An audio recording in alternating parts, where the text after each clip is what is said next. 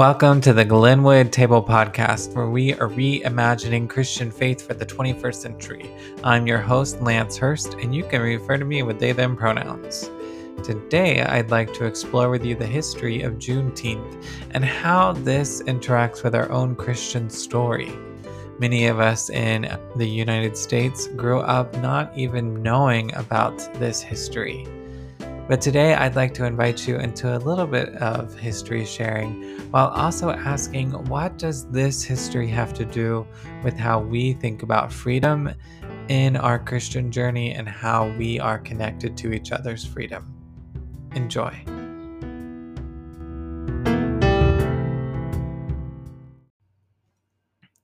So it's officially the month of June in the year 2021. And I am finding myself falling in love with the month of June more and more. So one of the reasons for this is that I'm seeing this month as a reminder of the importance of freedom and the way that we celebrate freedom, the way that we think about how we embrace our own freedom, and the way that we make the road a road of freedom for others who are still searching and seeking freedom. So there's really two big things happening this month that really spark this idea of freedom for me. The first is that Juneteenth is this month, and the second is this is the month where we celebrate Pride. If you're like me, you may have grown up never hearing the word Juneteenth. But I just want to give you a little snippet. It's a short reading. It's from the National Museum of African American History and Culture's website, where they explain what Juneteenth is. So here is that reading. On Freedom's Eve, or the eve of January 1st, 1863, the first watch night services took place. On that night, enslaved and free African Americans gathered in churches and private homes all across the country, awaiting news that the Emancipation Proclamation had taken effect. At the stroke of midnight, prayers were answered as all enslaved people in Confederate states were declared legally free. Union soldiers, many of whom were black, marched onto plantations and across cities in the South, reading small copies of the Emancipation Proclamation, spreading the news of freedom in Confederate states. I want to pause here, and I just want to read an excerpt from the Emancipation Proclamation. And by virtue of the power and for the purpose aforesaid, I, President Lincoln, do order and declare that all persons held as slaves within said designated states and parts of states are and henceforth shall be free, and that the executive government of the United States, including the military and naval authorities thereof, will recognize and maintain the freedom of said persons. Now let's jump back in briefly to the reading from the National Museum of African American History and Culture. But not everyone in Confederate territory would immediately be free. Even though the Emancipation Proclamation was made effective in 1863, it could not be implemented in places still under Confederate control. As a result, in the westernmost Confederate state of Texas, enslaved people would not be freed until much later. Freedom finally came on June 19, 1865, when some 2,000 Union troops arrived at Galveston Bay, Texas.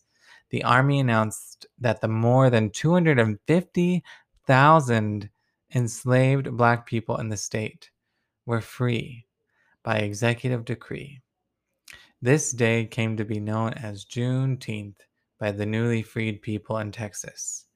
Juneteenth marks our country's second Independence Day. Although it has long been celebrated in the African American community, this monumental event remains largely unknown to most Americans. The historical legacy of Juneteenth shows the value of never giving up hope in uncertain times.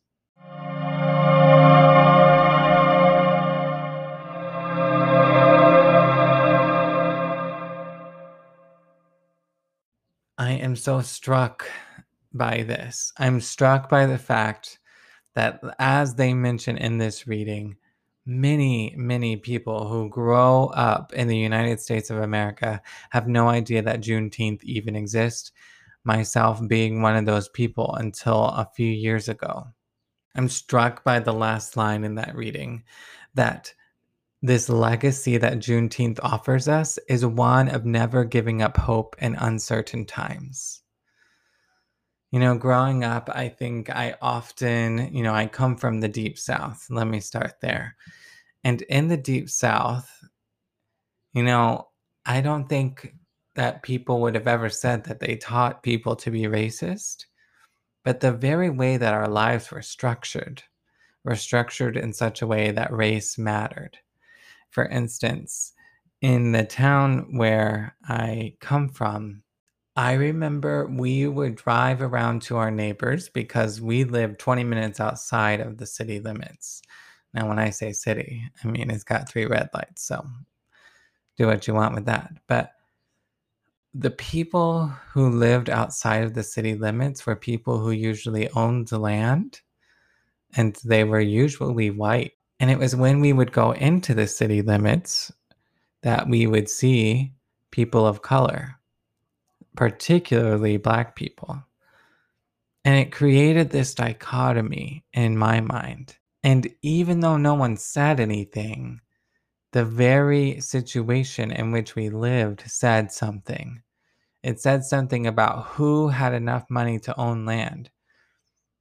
It said something about who was given the space, the freedom to choose where to live. It said something about who felt safe to live out in the countryside. It said a lot without saying anything. And so I also think I learned as a child, which was that there was different histories. We learned about Martin Luther King in school. I mean, by that time, we had moved away from that city and we were living in a larger city. I just remember having this sense that somehow, even though Martin Luther King was part of our textbook, part of our learning, there was still this separation, right? We had African American History Month, but we had white history all year long, it felt like. Like there was this delineation of history, and one was somehow lesser than the other. Nobody really said that. Yet the way that it got taught was like, oh, by the way, it's February, so we are going to talk about Martin Luther King. Or it's Martin Luther King Day weekend coming up, so we're going to talk about Martin Luther King. And yet, now that I'm older and I've lived in many different places and have many more experiences and have become much more aware of the racism that is just in the air that we breathe in this country, I'm struck by this notion that Juneteenth leaves a legacy for all of us. That the freedom of one group of people is really about the freedom of all people. That our freedom is deeply interconnected.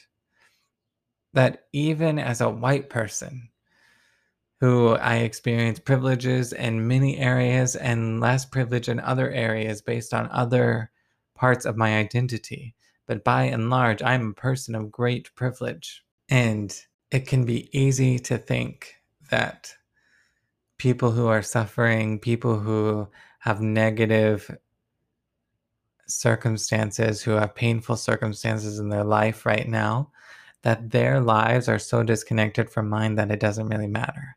It can feel easy to say like, oh, well, I'm living my life and maybe they'll figure it out one day. Right? And it's a fine balance, right? Because on the other side, we don't want to become the white saviors who jump in to save the day. But we also want to recognize that there is solidarity. There is a space for learning, for listening, for opening our hearts, for being willing to say, I hear what you're saying. I see what you're talking about. I am willing to open up my heart and my mind to be moved by what you're saying. And I'm willing to do something, to respond, right? And of course, this is a process for all people, right? This is very much an internal journey, but it's not an individual journey. I believe that the reality is that our humanity is so deeply interconnected. We are an ecosystem. And so what we do as individuals is impacting other parts of the ecosystem. And so again, going back to this idea that other people's freedom or lack of freedom is very much connected to my own sense of freedom. So the reading ends again with this sentence. The historical legacy of Juneteenth shows the value of never giving up hope in uncertain times. That's a really powerful statement considering the uncertain times that they are referring to. Can you imagine the uncertain times of being an enslaved person and not seeing any end in sight to your enslavement? Can you imagine not seeing any end in sight and holding on to hope? How does one find hope in a situation like that? Where do we go? Where do we turn? And what does Christianity have to do with all of this? What does faith have to do with any of this? I think, again, the Christianity that I grew up with very much was divorced from these kinds of issues. It didn't really address any systemic injustice. It was really concerned with, well, this life is going to suck no matter who you are. So we really shouldn't compare in the first place. It's kind of like the logic there. But the other thing was you just need to pray and trust God. And the reality is, at the end of the day, this was said over and over again, is that your ultimate healing or your ultimate freedom comes in death because you get to go to heaven and all things are right there. Now, I hear what you're saying, and I certainly can see the ways that that does offer a sense of hope, particularly when you are in a situation in life that is horrible, that has no end in sight, that you don't think will change ever. But here's the thing is that allows people, for instance, in this scenario, think about the slave owners who used Christianity as a means of enforcing enslavement. They used text from the New Testament in particular, from Paul's epistles, to say, no, what we're doing is right, good, holy, and true. And you know what? It's okay, guys. It's okay. Because if you just pray and trust the Lord, you're going to die and go to heaven. So, you know what? This life is miserable for all of us. It's miserable for me too. Can you imagine being on the other end of that? Can you imagine hearing that? What that would do to you? Who is God in that situation? We often think about this impartial God. But what about the God of the oppressed? The God who sees the tears, the God who cares, who is moved by suffering of people, unnecessary suffering. And so, again, where is Christianity in the midst of this?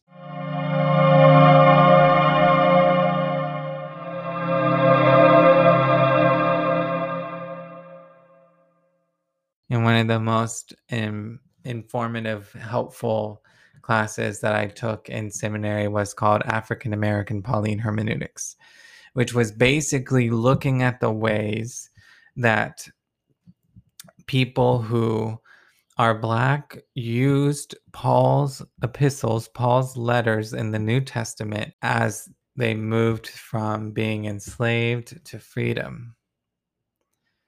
It was a look at the way that people chose to engage or not engage. And the truth of the matter is there's a whole spectrum there. Some people said, well, Paul was really used to hurt me, so bye, Paul. And others were like, you know what? There's still a lot of truth and wisdom here. So we're still going to dive in and we're still going to hold out hope. And the reality is what we see emerge is this dynamic spirituality that is very much about changing people's situations here and now while also giving them tools to cope and to get to the next day. Right? That's a spirituality that is rooted here and now. It's not just about saying, well, one day we're going to die and you're going to go to heaven, so it's all going to be okay. The suffering will have been worth it. No, it's about saying there's suffering here and now, and there's something for us to do about it here and now. Christianity can be used in multiple ways, right? On the one hand, it can be used as this sort of passive, just pray, trust, it's all okay, whatever, get over it. Or it can be used in this way that invites change, that invites transformation. And at the end of the day, this is what I believe the gospel is all about. When John the Baptizer comes on the scene, John the Baptizer saying, "Repent, for the kingdom of God is at hand." We often think of this word repent in sort of this moralistic bad way, like you're a really bad person and you got to change, you got to turn it around, you got to get your life. But the reality is that in Greek, metanoia, the word that we translate as repentance, it also refers to this concept of opening our minds, of imagining a new world. Repentance is actually an invitation to dream of a better and more just world, a world where our freedom is everyone's freedom. It's not just for some. A world where people have the right and capacity to be their full selves while also caring for each other and empowering and enabling others to be their full selves. It's a world where the creation, the earth, is honored, loved, cared for. It's a world where we can really see each other, where we can say, you know what, there are uncertain times. There's uncertain times right now, and there's uncertain times ahead. And we can hold out hope because we believe that together we can work on this world. We can work to create something together. And the reality is it's often the people who are suffering. It's often the people who have lost their freedom because someone took it away from them that have taught us this message historically over and over and over again. And this is clearly here in Juneteenth, in this celebration that even when hope seems distant, we will still work to create a better world because our personal freedom is tied to our communal and global freedom. And I think that's the invitation, is to see the work that's in front of us, to see where we hear the Spirit of God inviting us to join in that work and to move in that way. And Juneteenth is a reminder to us the ways that we as humans can choose to oppress others. It's a reminder to us of humans who were resilient in the face of oppression. And it's a reminder to us that we don't need to create more places where humans have to be resilient to live. We don't need to create more unnecessary suffering. But we are invited into repentance, into imagining a new and more beautiful world. Amen.